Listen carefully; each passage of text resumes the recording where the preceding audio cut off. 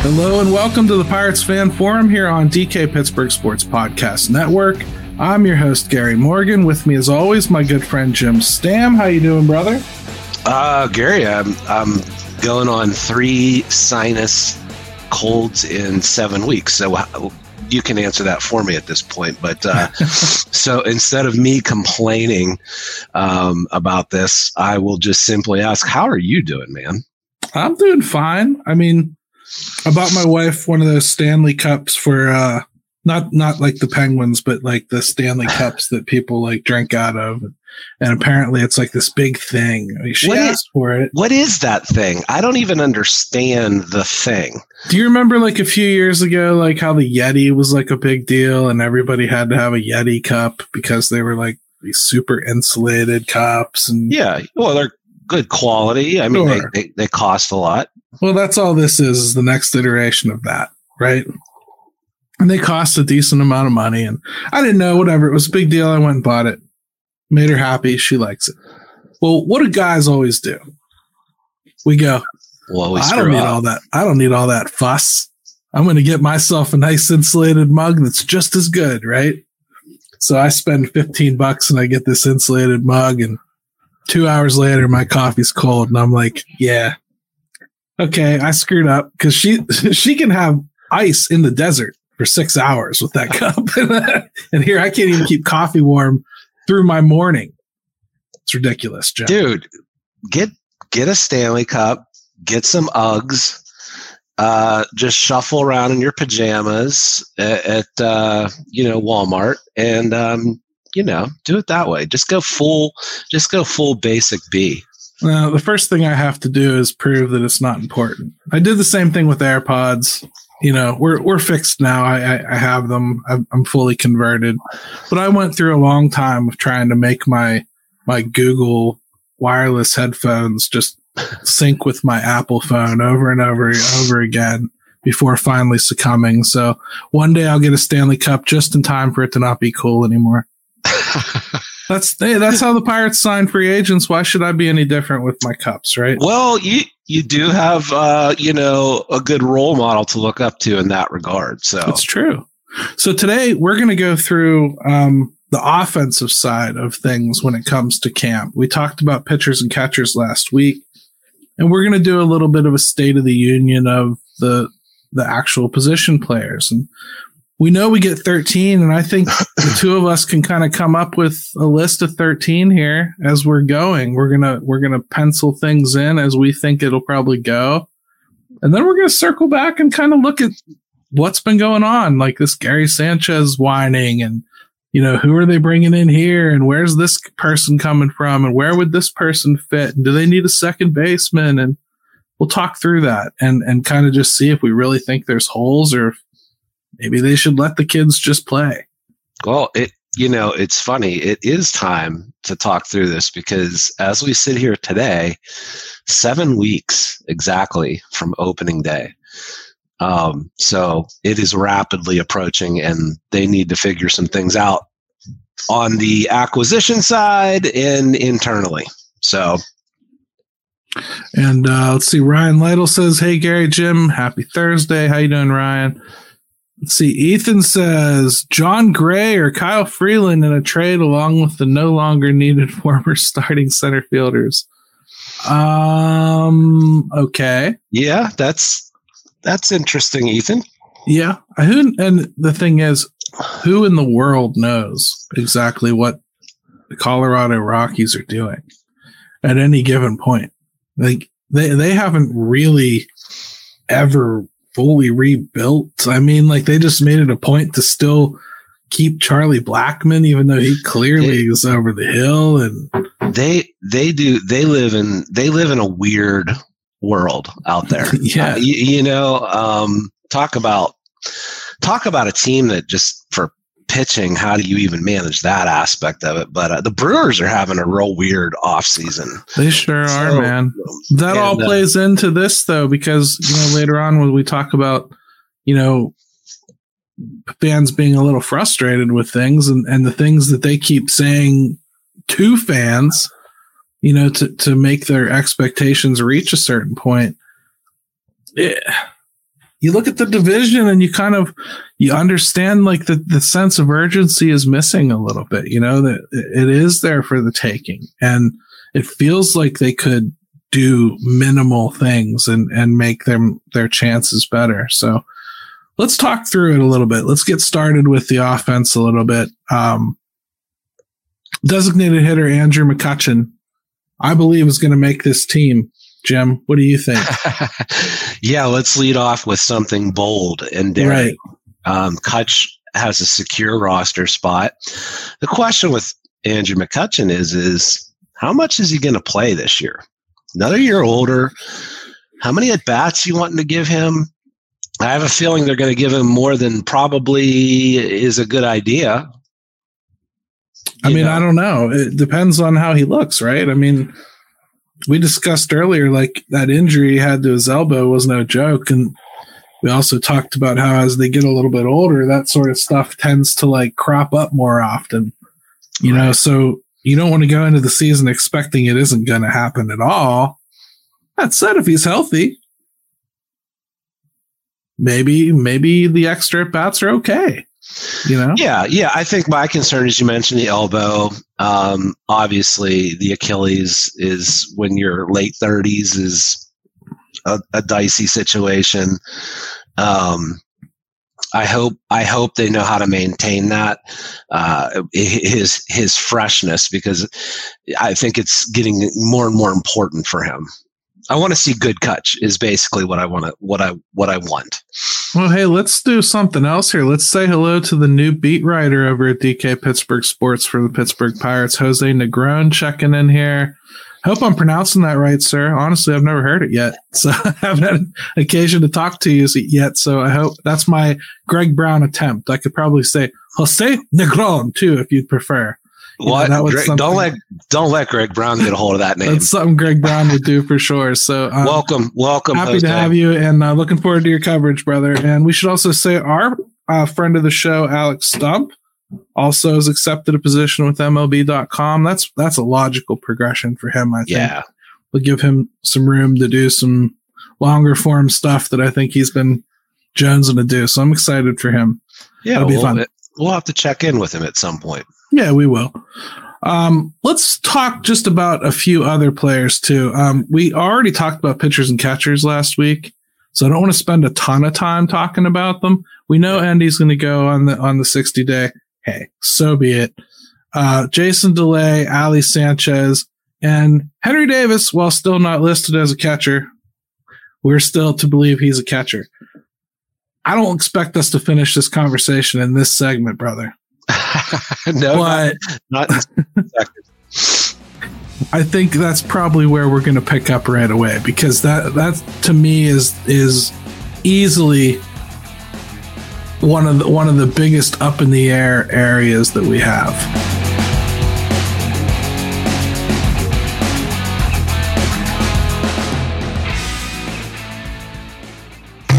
At DK Pittsburgh Sports, we take pride in coverage that connects our city's fans to their favorite teams. Now, that connection's stronger than ever. Introducing our all-new state-of-the-art app. Find expert inside reporting and original podcasts. Check live box scores. Track the latest stats. Chat it up with our community of thousands of fans, all in one place. The new app from DK Pittsburgh Sports. Coverage that connects.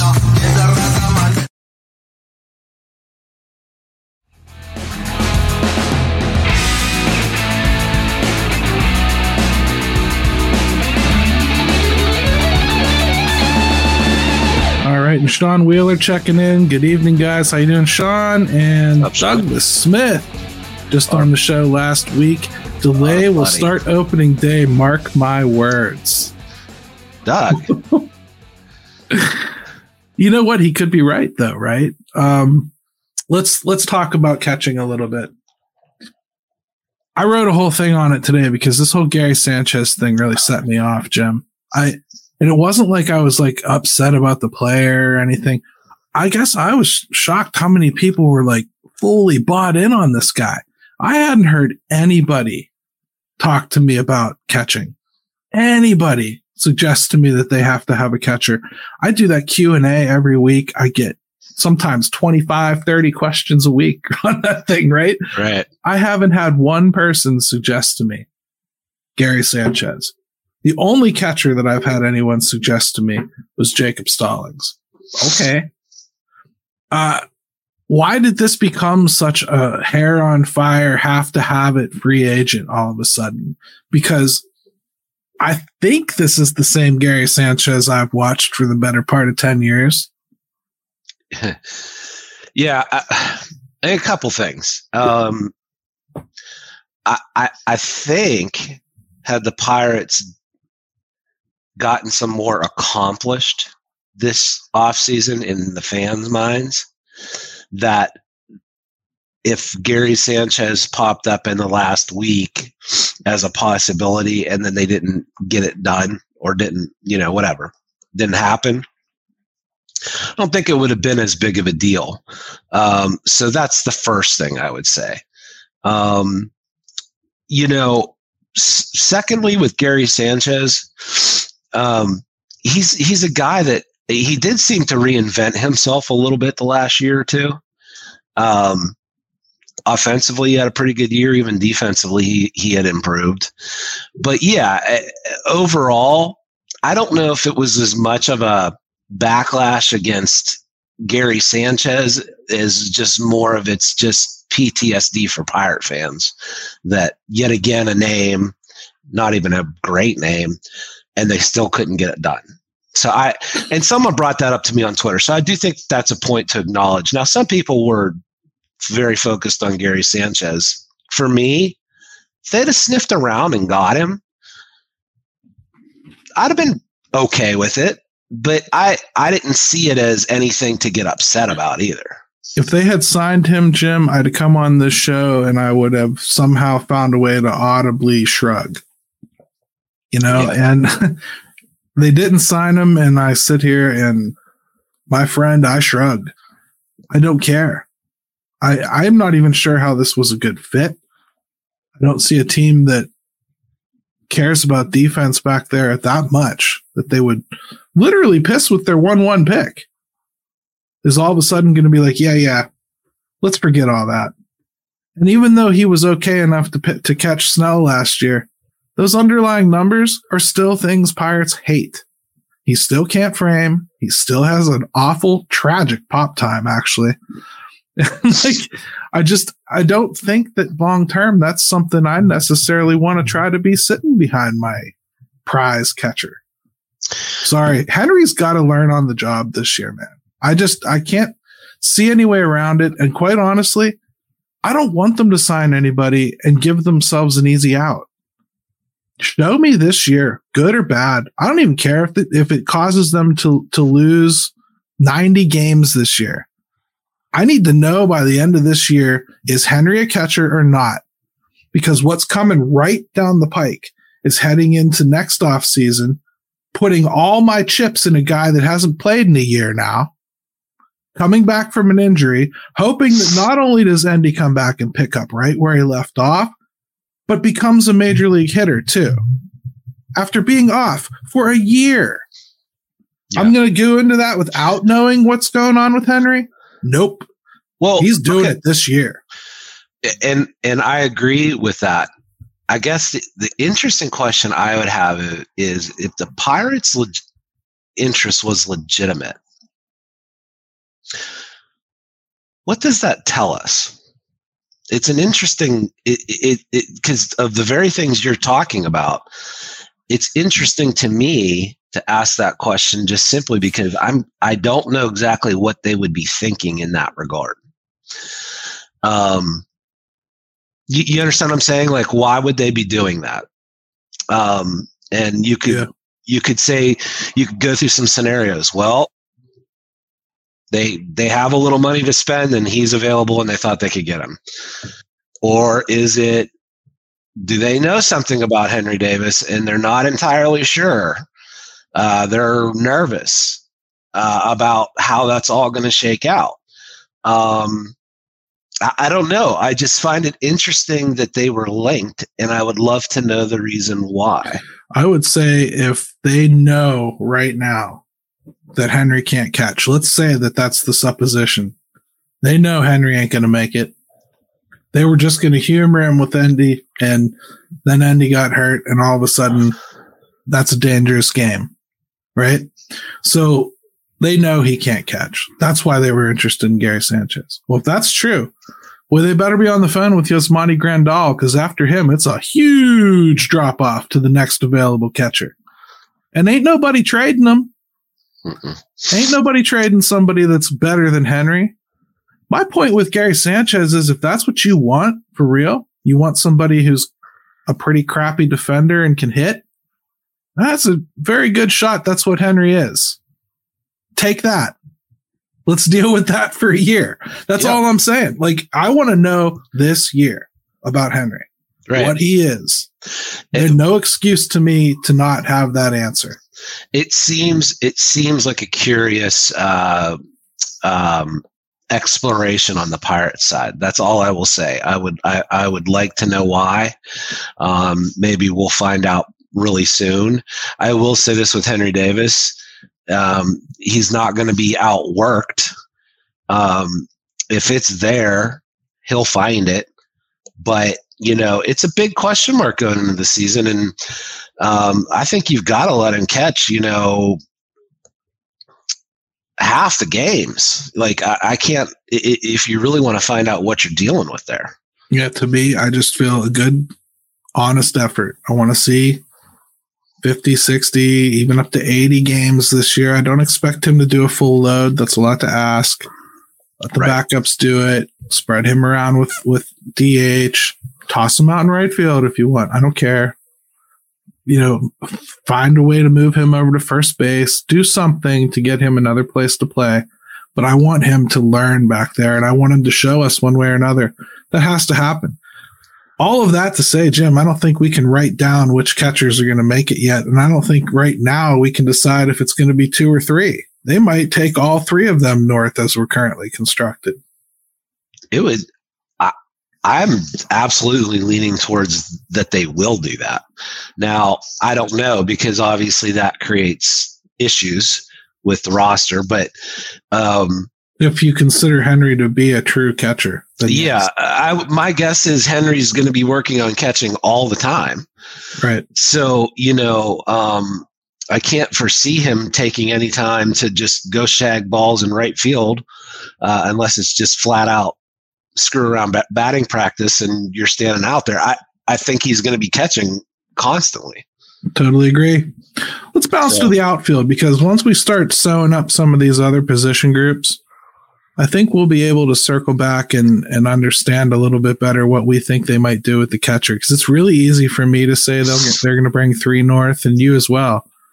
But we might do this exercise and then go, no. Well, yeah, that's kind of what I was alluding to. Yeah. So let's start with the outfielders, right? I'm going to pretend Henry Davis isn't in it. Connor Joe is where they're still putting him, and I do think he'll play some out there, and I think he'll play some first base too. I would consider him more of a utility, but they're listing him as an outfielder, so that's where we'll talk about him. Edward Olivares, new, interesting guy. I don't think we 100% know what to expect from him. Josh Palacios is coming back. Same kind of deal there. I don't know if maybe he's added a little bit of something over the offseason. The Pirates cannot stop talking about him or shoving him under our faces. And all I can really say is they did the same thing to Kane Smith and Jigba a few years ago, and he just got TFA picked up by the Mariners. Yeah, I look at Palacios and I think I could see him being a guy that tries to sell out for even more power, just because simply it is something he was able to tap into last year. And that can go one of 2 ways, right? So I don't know. I know they like him, but I don't know what that means for how much playing time he gets. And on the non-roster side, they're going to bring Gilberto Celestino. That's another guy that they picked up that was kind of interesting from the Twins. I don't think he's got a shot of making the team, really, but they're going to bring him. Matt Gorski, interesting because he really and truly can play center field. He really and truly can play first base, and he really and truly does have power. He also strikes out a ton, and he's not on the 40 man. So, I mean, and he's not exactly a young guy at this point.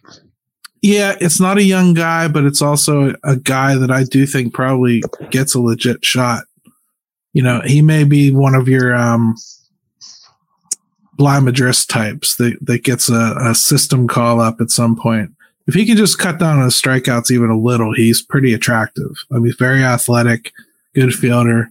I think he really could get a little bit of a taste at some point, but I don't think out of spring. And then Billy McKinney, you know, everybody's World Series indicator from early on in the offseason. Yeah. Not a lot there to chew on, quite honestly, with some of those names right now. No. I think on the non-roster side, you got a lot of non-events. I think there's a couple that interest me, and really from the prospect depth is what gets interesting. So the outfield, the only things I think that we can 100% say yes right now is Brian Reynolds and Jack Sawinski, right? Sure. I think we can say with pretty good confidence Connor Joe, but let's hold off because, again, we might change our minds as we walk through this, right? Now confidence in what with Connor Joe? Making the roster. Okay. I didn't know if you meant outfield specific, where you were going with that. So, yeah, I just making the team. Okay. And that's another reason I'm kind of leaving him go, because we're going to do the infielders now. And I think that'll kind of, you know, shine a little bit of a light on how deep this logjam really is. Yeah. I will say I'd be shocked if Connor Joe, if he wasn't going to make the team, that he would be. I'll be shocked. I really would. I agree. And Wilbert Matthews here says he is on Team Connor. So there you go. And who knows? Maybe he's a trade guy. He could be. He really could be, in all sincerity. Let's do the infield here. And I know we're kind of like not marking guys down immediately unless we know for sure. But let's start with the ones that I think we know for sure, right? Okay. Rowdy. My buddy. Yeah, you know he's going to make it. O'Neal Cruz. I think he's got a spot on this team. Maybe. Key, right? Yep. And then after that, I think you kind of get to somebody's got to win stuff, right? You got Jared Triolo, Alika Williams, Leover Peguero, Nick Gonzalez, and Xiangxie Sheng and Ji-Wan Bei. Now, I don't think any of them are a lock to make this roster. I really don't. Although one of them has to. Probably two of them has to. Right. So we're probably going to have to think about that in segment 3, Jim. Which one of those infielders are going to win that out? If I had to pick right now, I think I would start with Peguero. I think he's my leader in the clubhouse for second base. And then Jared Triolo, because I think they have to have him for backing up third base and his ability to back up first base and second base as well. But part of Hayes hitting last year is going to have an effect on this roster, because I think they're going to have to get him more rest to manage that back. That problem's never going to fully go away. So I think Jared Triolo, you can expect to be probably playing third base twice a week, just to keep Hayes fresh. I think Triolo. I know somebody said they didn't see how he made the roster. I said I'd be shocked if he's not. I just think he's too much positional flexibility. He can, and by the way, he can play all those positions really well. He's got his own set of issues, and let's not forget the fact that Triolo actually, yes, he was aided by some good luck at the end of the year. He hit. Now, do you feel good enough about Triolo to put him on the make list? Because I think I do, if only because of that third base situation. I do. Because to me, Nick Gonzalez is the only other one that can play third base. And he'd have to hit his way onto this team. And if he did that, he'd be the second baseman. So I just don't see it. Yeah, because what would you do? What would you do with Nick Gonzalez? I mean, if you had the situation where with Peguero and Nick Gonzalez and they both looked pretty decent in spring training, what would you do at that point? Right. I mean, and then Ji-Hwan Bae, man, it's tough because the speed is intoxicating. I don't think that he can play second base. I really, really don't.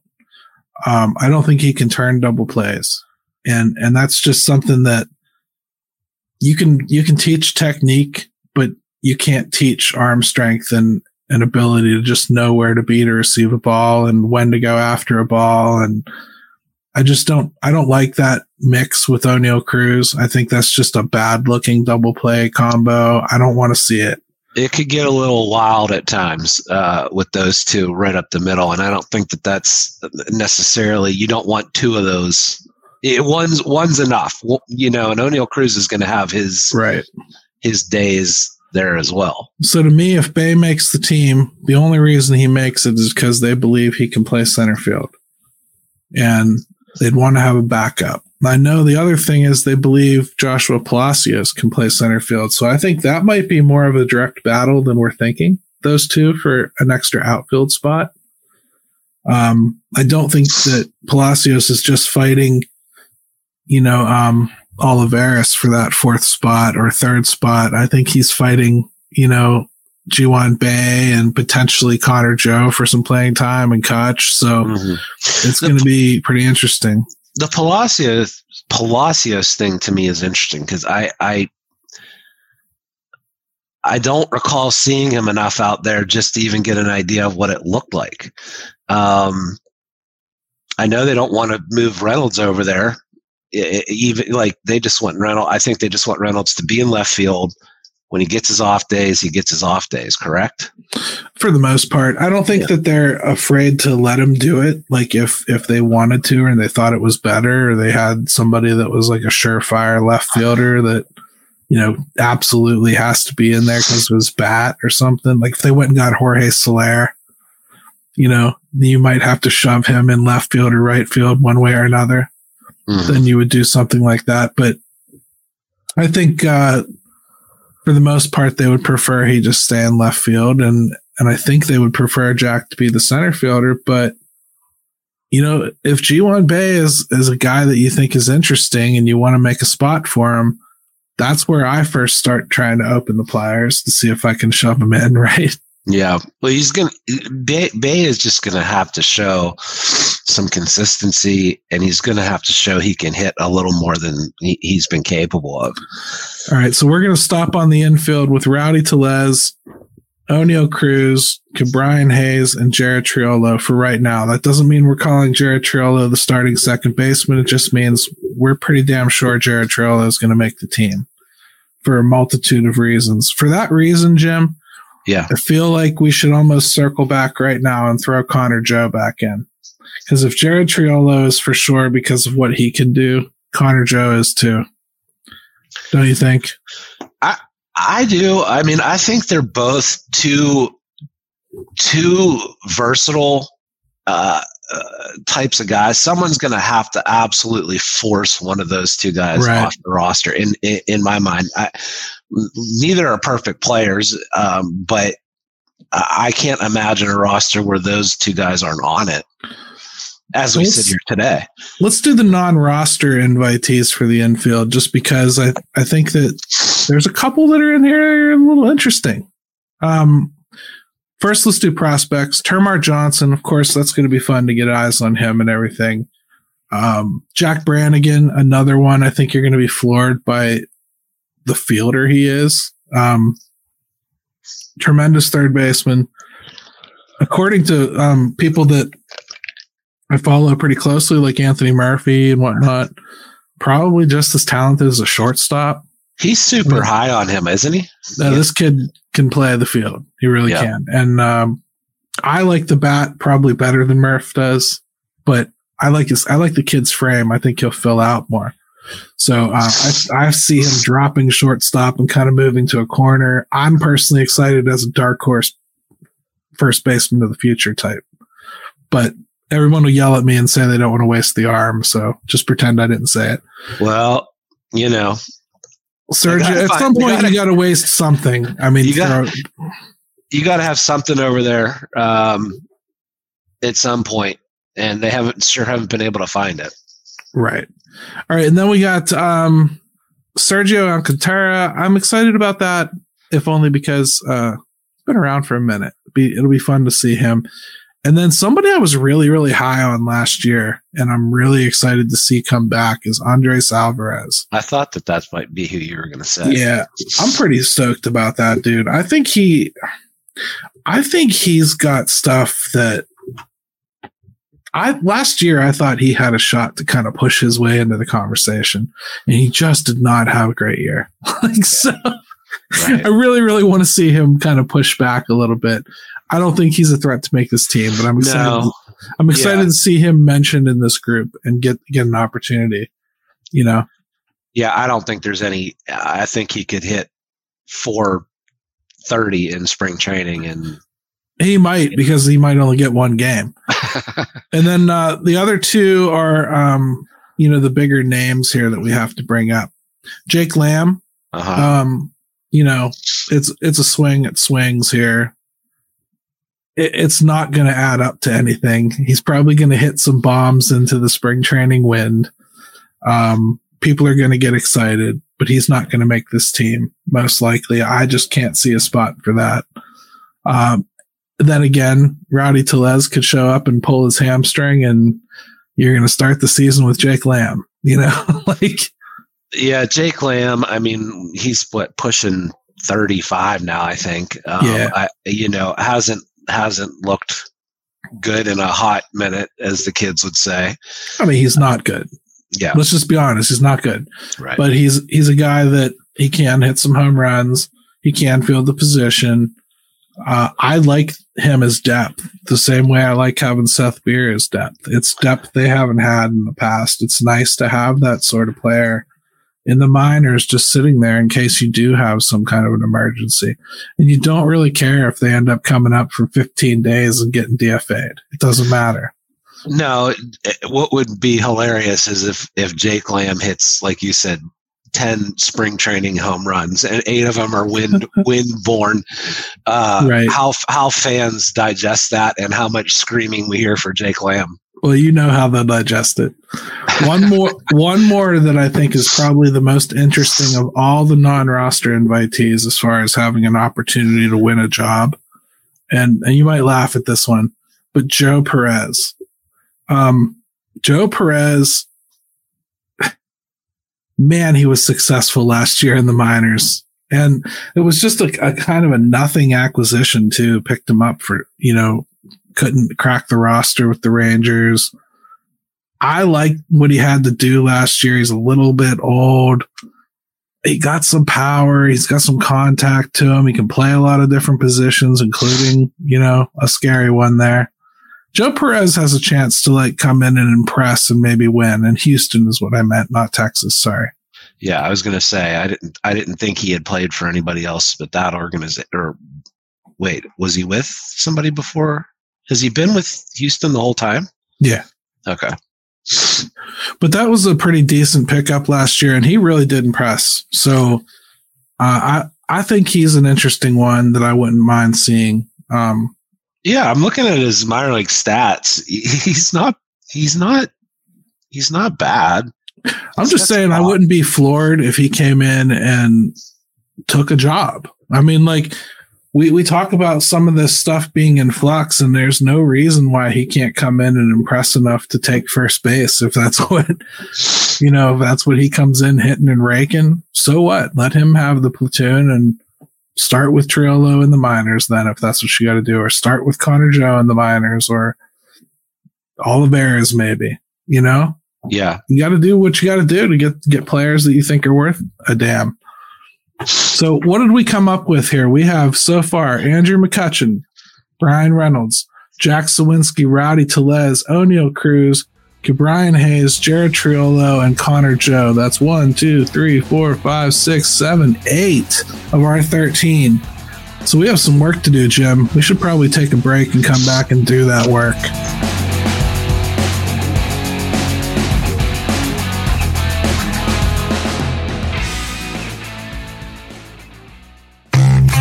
DK Pittsburgh Sports, we take pride in coverage that connects our city's fans to their favorite teams. Now, that connection's stronger than ever. Introducing our all-new state-of-the-art app. Find expert inside reporting and original podcasts. Check live box scores. Track the latest stats. Chat it up with our community of thousands of fans, all in one place. The new app from DK Pittsburgh Sports. Coverage that connects.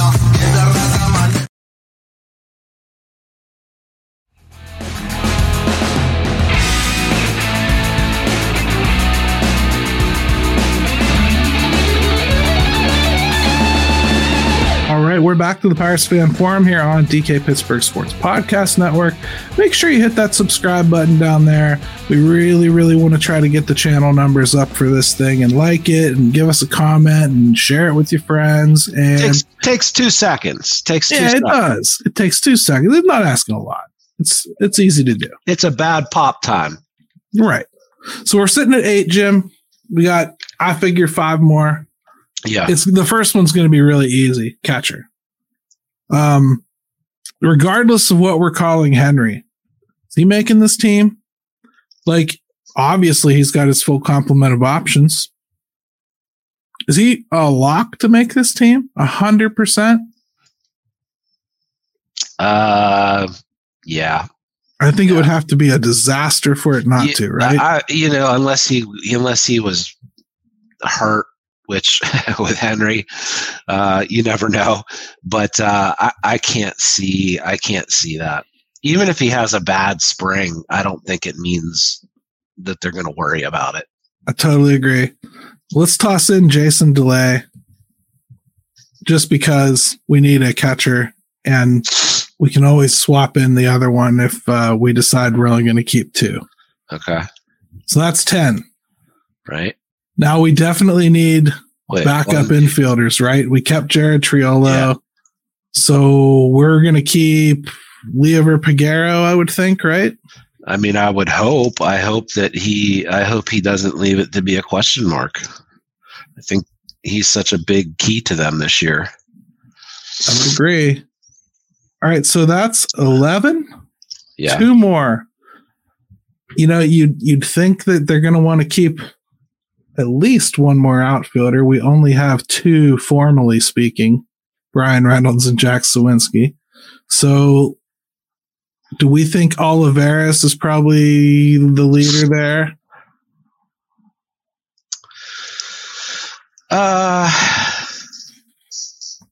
Yeah, probably. Yeah, I think you'd have to put him in one of the next 2 spots, right? Right. So that leaves 1. And I think that 1 is really, what do you want to do with Ji-Hwan Bae? Do you want to have a third catcher? And does Nick Gonzalez look decent? And Palacios. And Palacios. So those are your 4 right there. So you're kind of fighting over for that last spot. What would you value the most? I mean, if they believe Bae can still play second base, I'd still disagree with them, but I'd understand. So it's Bae, Palacios, Sanchez, and who else am I missing here? Who's the other one I'm missing? Nick Gonzalez. Yeah.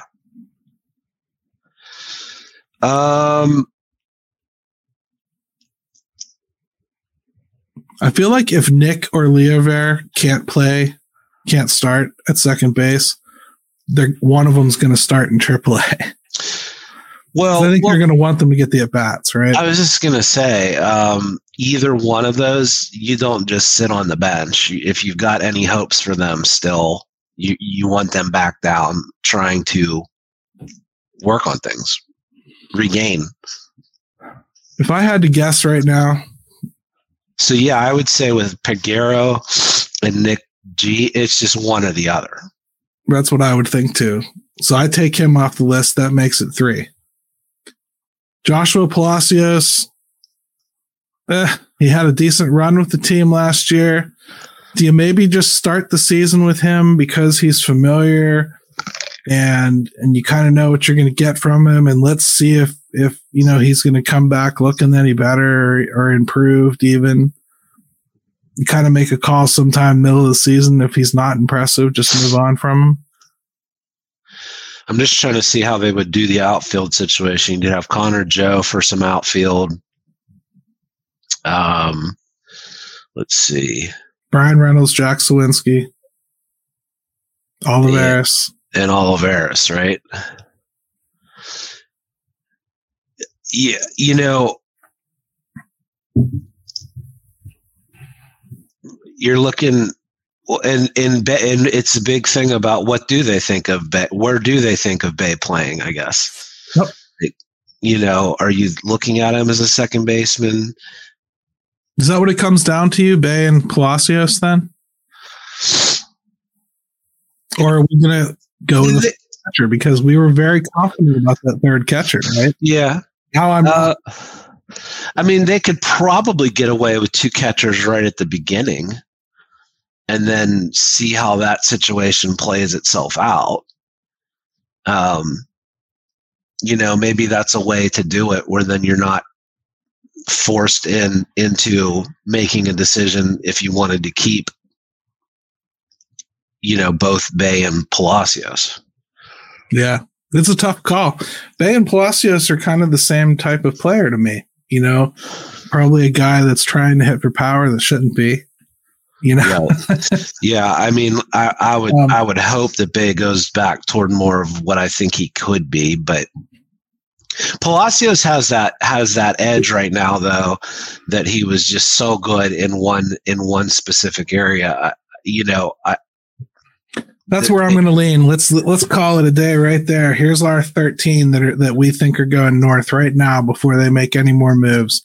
Andrew McCutchen, Brian Reynolds, Jack Sawinski, Rowdy Tellez, O'Neal Cruz, Brian Hayes, Jared Triolo, Connor Joe, Henry Davis, Jason DeLay, Leover Peguero, Edward Olivares, and Joshua Palacios. Now, interesting with that is with Sanchez, what's his deal contractually? Are they able to just... You mean could they just jettison him to the minors? I think he's a two-way signing. That's what I'm trying to think of is do they have any room with him on that? I know DeLay would have to be DFA'd. Yeah. I know Ollie Sanchez was a major league signing, actually. So they would have to do something there. He might have options. Yeah, I'll have to look into that because that's a big thing too. I'm not even 100% sure that I care. Well, I'm just saying it makes that situation easier to do at the beginning of the year. If they sure, and you wouldn't want to lose your depth because, Carter Benz isn't really awe-inspiring as far as depth goes at the catching position. So it's not like you're looking to jettison anybody from the team that could help, right? Right. Well, and Ali Sanchez did some interesting things. The guy can hit some homers. Showed some power. It'll be cool to go back and see how wrong we were with this, or right. It always is. That's the fun part of it all the time. Yeah. I mean, for what it's worth, Fangraphs has Ali Sanchez starting in AAA. So, I mean, I could see that as well. Apparently that means he's okay. He doesn't have any options, though, so I'm guessing it's a two-way contract.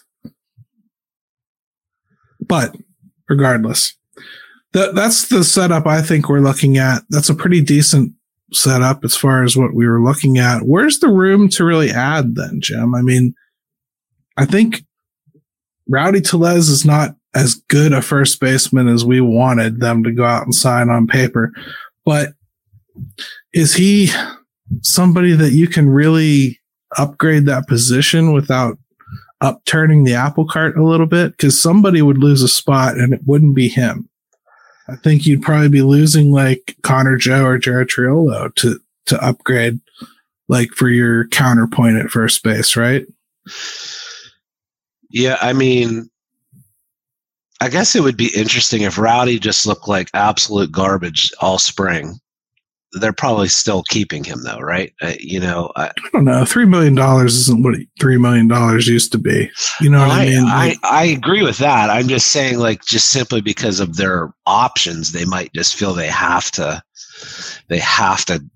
let it play out a little bit more than that. I mean, we literally were just talking about Joe Perez, right? Like, there's a good chance in my mind that Joe Perez looks better than Rowdy Tellez in spring training, right? And I think, like, you're already going to kind of feel, oh man, that might be a missed opportunity there that he's going to go back down. So I'm not entirely convinced that, like, they'll get through the spring thinking they're right and, like, just eat it anyway. But if Rowdy Tellez is healthy, I think he's going to take just as much advantage of the spring air as everyone else does. And he's going to rope some balls out of that ballpark. Yeah. Doug Smith just said Cruz and Rowdy. I am picturing that on a routine ball to short and seeing how that all unfolds. Oh, I was picturing it shirtless on horseback, but oh wow. I get it. I mean, wow. That's one way to look at it. What do you say, man? Should we do call your shot? Because I forgot about that. We're going to circle back to pitching to do that. So I figure we should probably get that in. And before we do, I should tell you it's sponsored by our sponsor, Yins. That's right. Yep, Shop Yins. Head on over to Shop Yins and you can get some of our stuff with our ugly mug on it, or you can get some of the cool stuff they got with one logo to represent Pittsburgh sports all year round. It's one cool logo that kind of represents the Pirates, Steelers, and Penguins. It fits together real nice. It's a color. My wife likes wearing stuff like that when we go out. She likes being Pittsburgh. She doesn't necessarily care about the sports as much as I do. And yes, somehow we've survived in marriage. So check out Shop Yins. And they always bring us with this.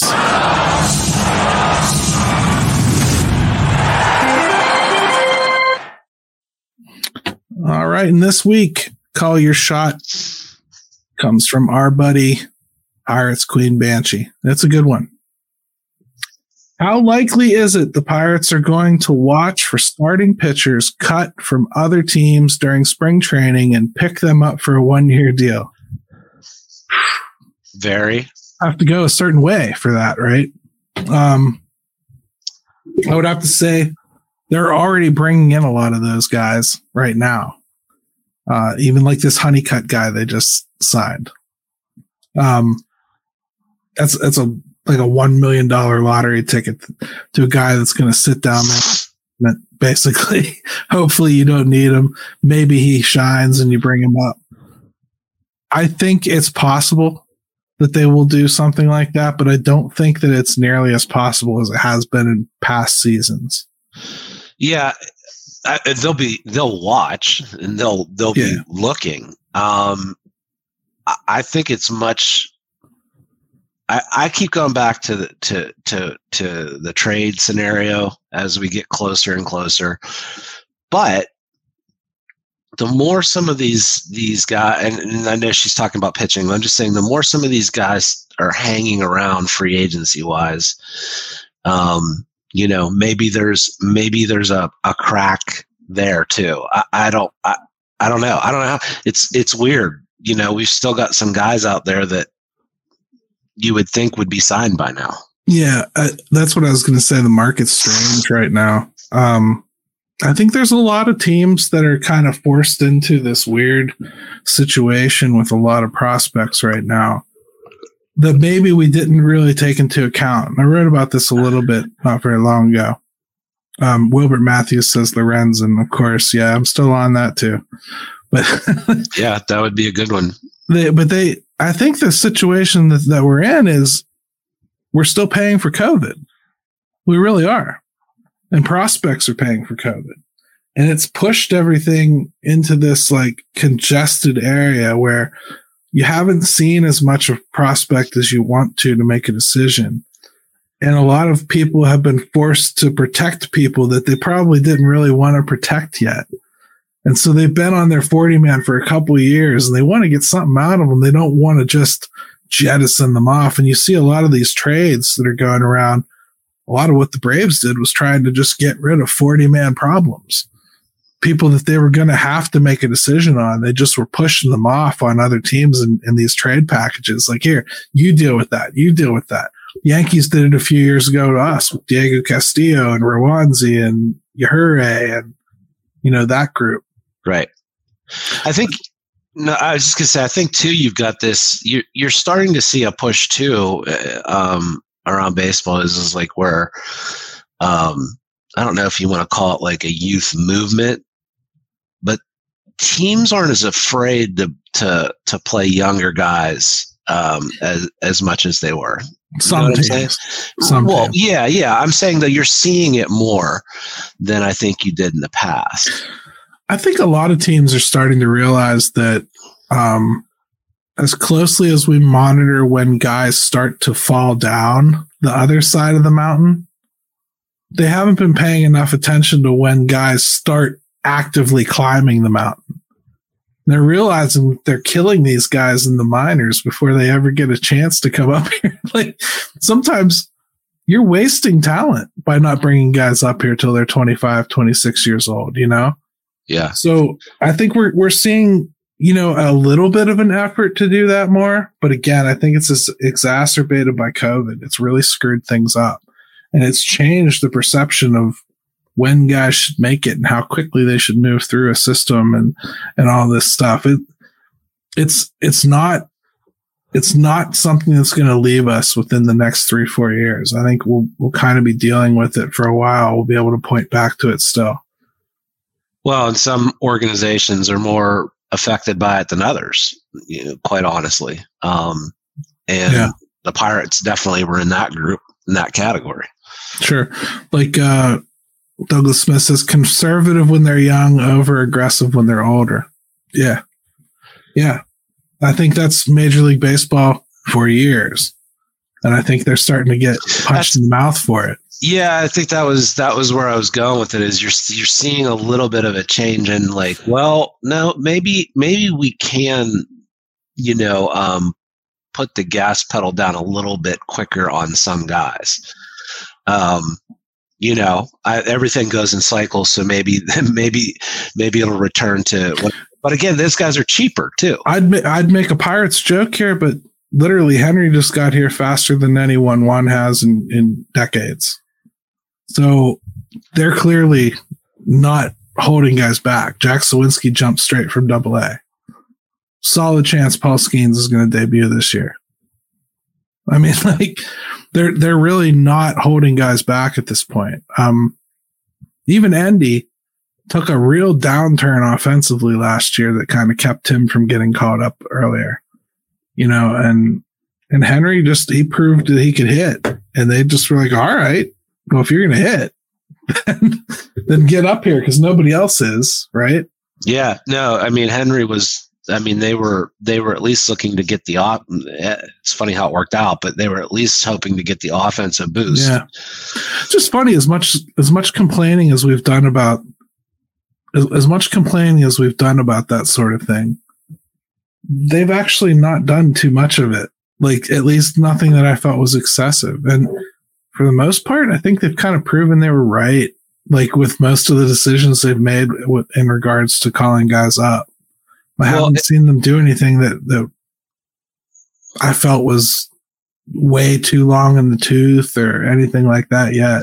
You can't win, and this is with the Steelers or the Pirates, and you've got young guys. If you play them early and they stink, then you rushed them. And if he comes up and plays well, or he didn't start, the first 5 or 6 games of a Steelers season and he plays well, then why aren't you playing him? You should have been playing him. So you'll never win that. You'll never win that from a team perspective. Right. How fans are going to look at it. Sure. And I agree with you. I just feel like we're not like that. So I'm looking at it more pragmatically, I guess. No, I'm just saying, like, that's how it's always going to go from like a how the fan base interprets that. Right. So the last thing I wanted to touch on, Jim, at least for this episode, was really just how do you feel right now? I mean, the team has told you what they want to do.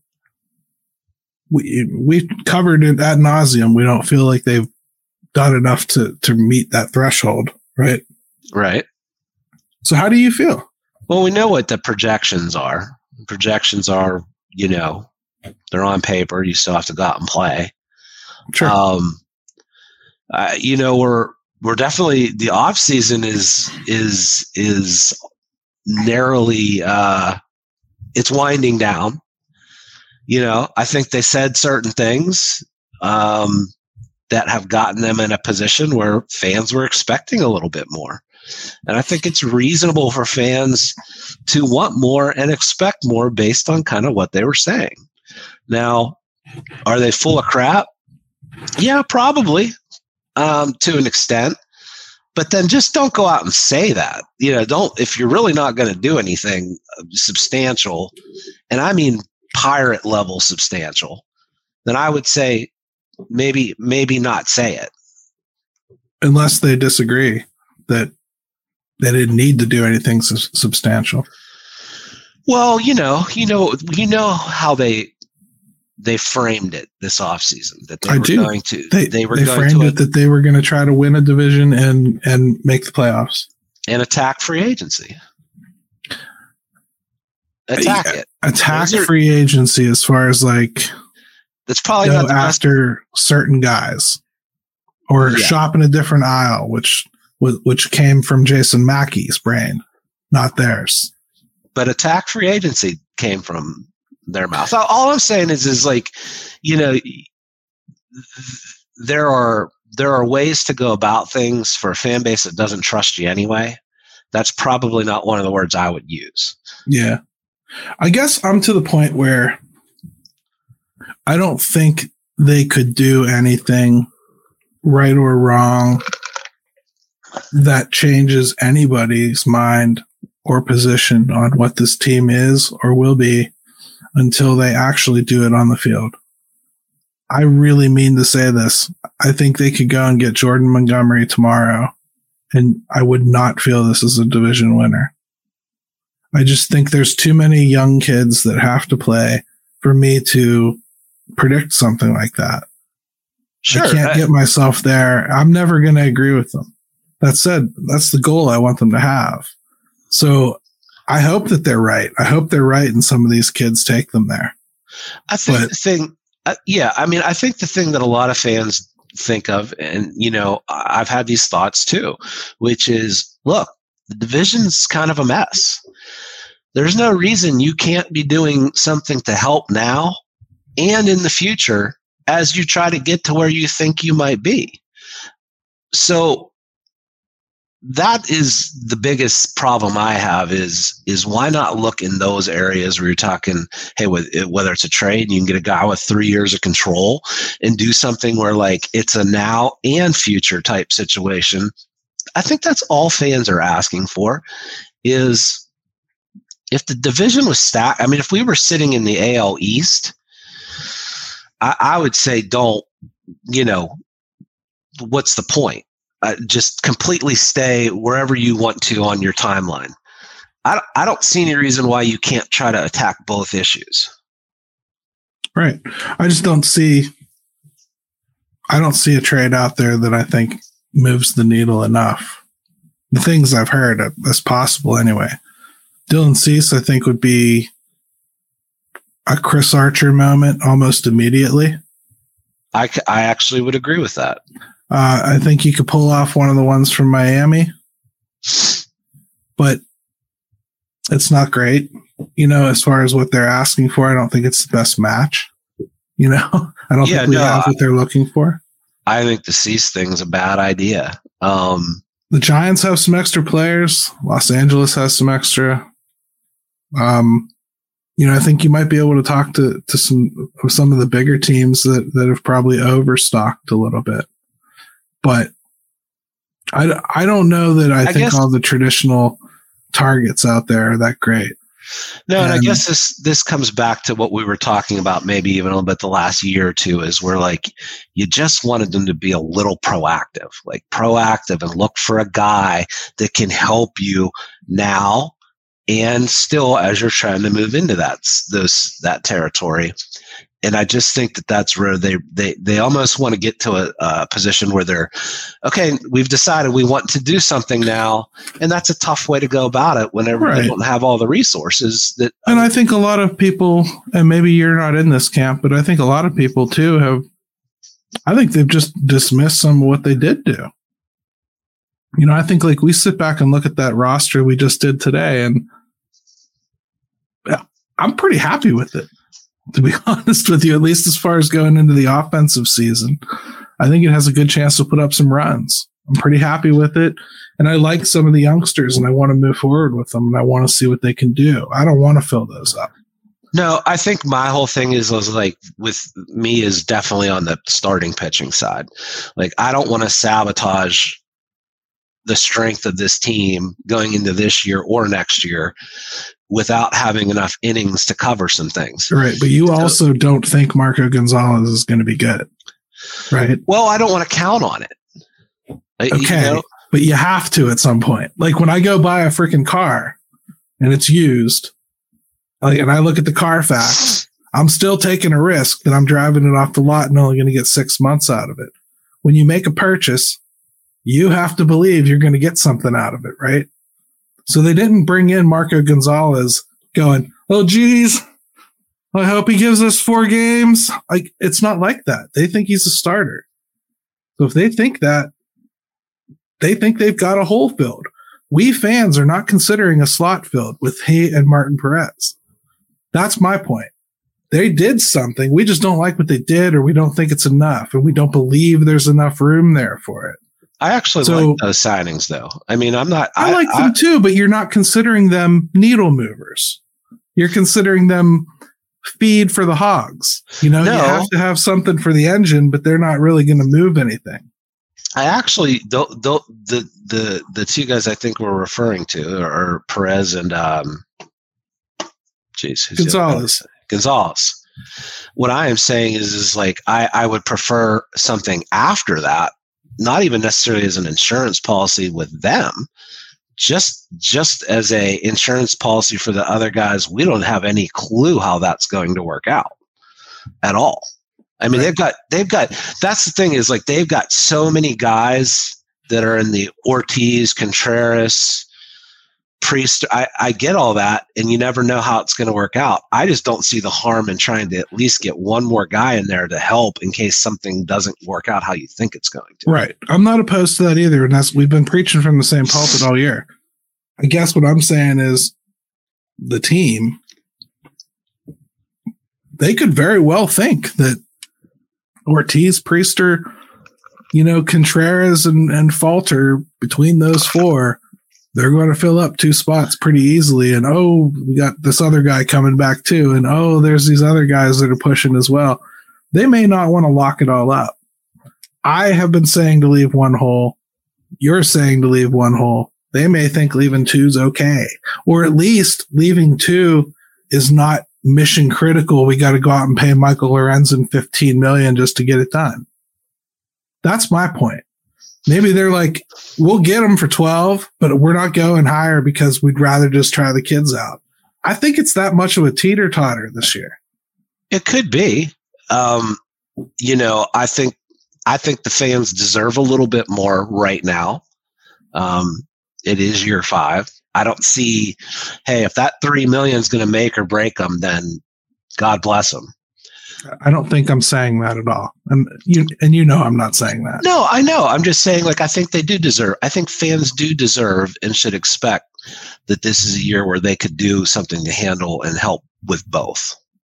If they hadn't said what they said, I wouldn't be selling this as a division year. I'd be selling this, before they said it, I was selling it as a 500 year and a chance at a wild card. That's what I thought 2024 would be. Yeah, that's what I think 2024 will be. I never expected it to be anything more than that. I mean, how could it? it's just not there yet. I mean, it's exactly what I thought it would be. So, I mean, like, it's hard for me to like get shattered about it. It's exactly where I thought they would be. And part of me, a big part of me, wouldn't do shit. I mean, I would ride kids, man. I would ride kids because I want answers this year. Like the whole Henry discussion we had earlier, I could apply that across the starting pitching realm real easily. Real easily. I'd much rather have Jared Jones suffer up here for a year and just learn his craft at this level and knock off as much of the rookie as I can. So going into 2025, I know I got a guy, then bring him up in June or July or August and let him pitch for a few weeks. And maybe you kind of feel okay about him in 2025. They could very well do that with him. Punch these kids in the mouth, man. That's what I would do. I'd bring them up and I'd play them. And I would have done a heck of a lot more of it last year. Well, talking about proactive signings, I'd have been doing this years ago. Jared Jones is somebody that I think some people are expecting him to be on the opening day roster. I just don't think it will. Well, he won't be. No. So, like, it doesn't matter. I'm just saying, like, when he is ready, bring him up. Like, I don't need a free agent in here if that's something you're going to be open to. If you're going to bring up the talented guys when they show they're ready, cool. Let's do that. I'd much rather have the kids come up here and learn this year.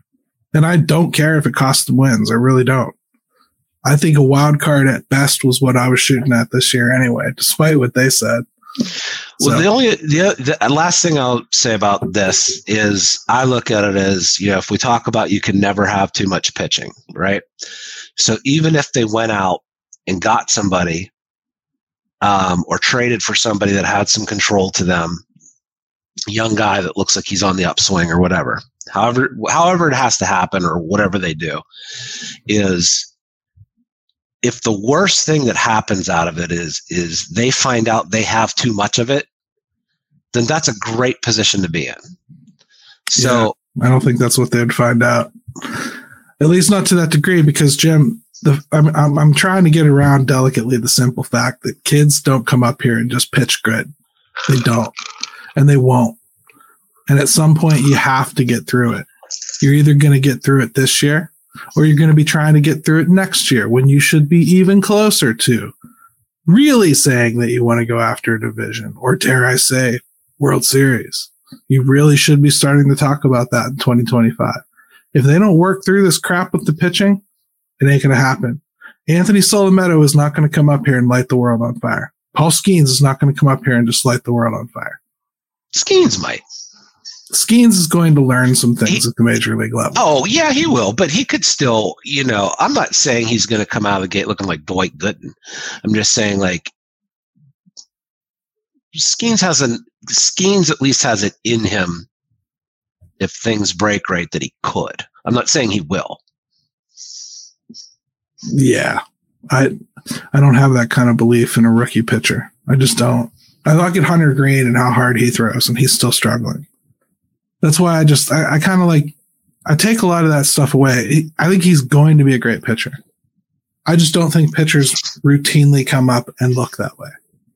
So to me, I get that growing pains out as early as I can. That's why I was so upset the pitching didn't come before the hitting. Because now they're stuck. Now you've got to make it happen. To me, you either force that to happen by bringing them up and making them do it, or you have to go buy it. Guess which one I don't think they're going to do? Well, they sure ain't going to buy it. Right. So I don't want to be having this conversation entering 2025 and then entering 2026. While we just kick the can down the road every year, waiting for these kids to arrive, but never having the balls to let them arrive. They annoy me with that stuff, Jim. I think last year they could have kicked the rust off of Jared Jones, for instance. I think they should have with Jones. I think they should have too. And then you bring up Priester, you suffer him through that. I think that's good for him. I think it's good for his character. He knows what the league's got for him. He'll take this offseason and learn, come back stronger. Hopefully Luis Ortiz does that. That's what you got to do, man. You got to suffer. I agree. There's nothing about that I don't agree with. I just Baltimore did too. Their pitching arrived first before all those hitters. Well, they sure got enough hitters. I wish we did. Yeah.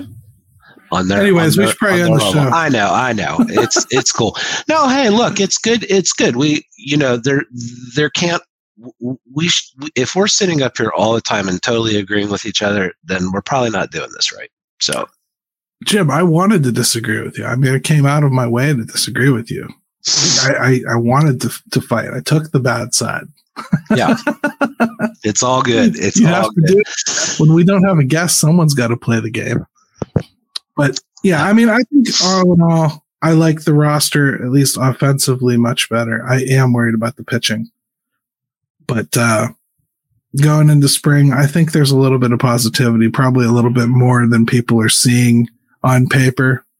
And despite any signings, I think you'll find a way to work your way into being a little bit more excited, probably, than you are. And I'll say this too.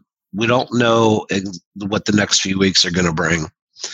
And until they're done with, a potential ad. So we don't know yet.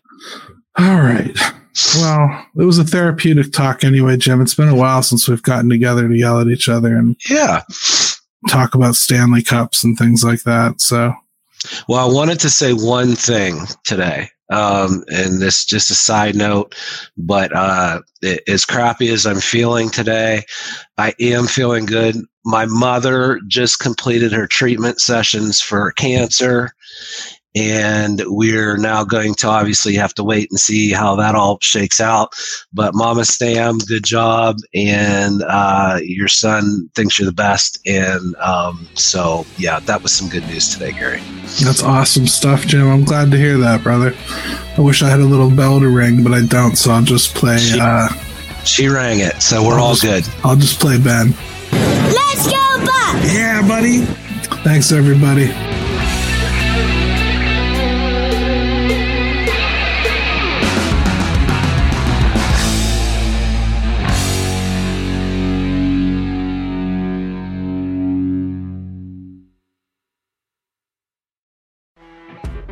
You know when you're listening to a true crime story that has an unbelievable plot twist that makes you stop in your tracks? That's what our podcast, People Are the Worst, brings you with each episode. I'm Rachel. And I'm Rebecca. We're identical twins who love true crime cases that make you say, didn't see that coming, and we hate the people responsible for them. Listen to People Are the Worst now on Apple, Spotify, or wherever you get your podcasts.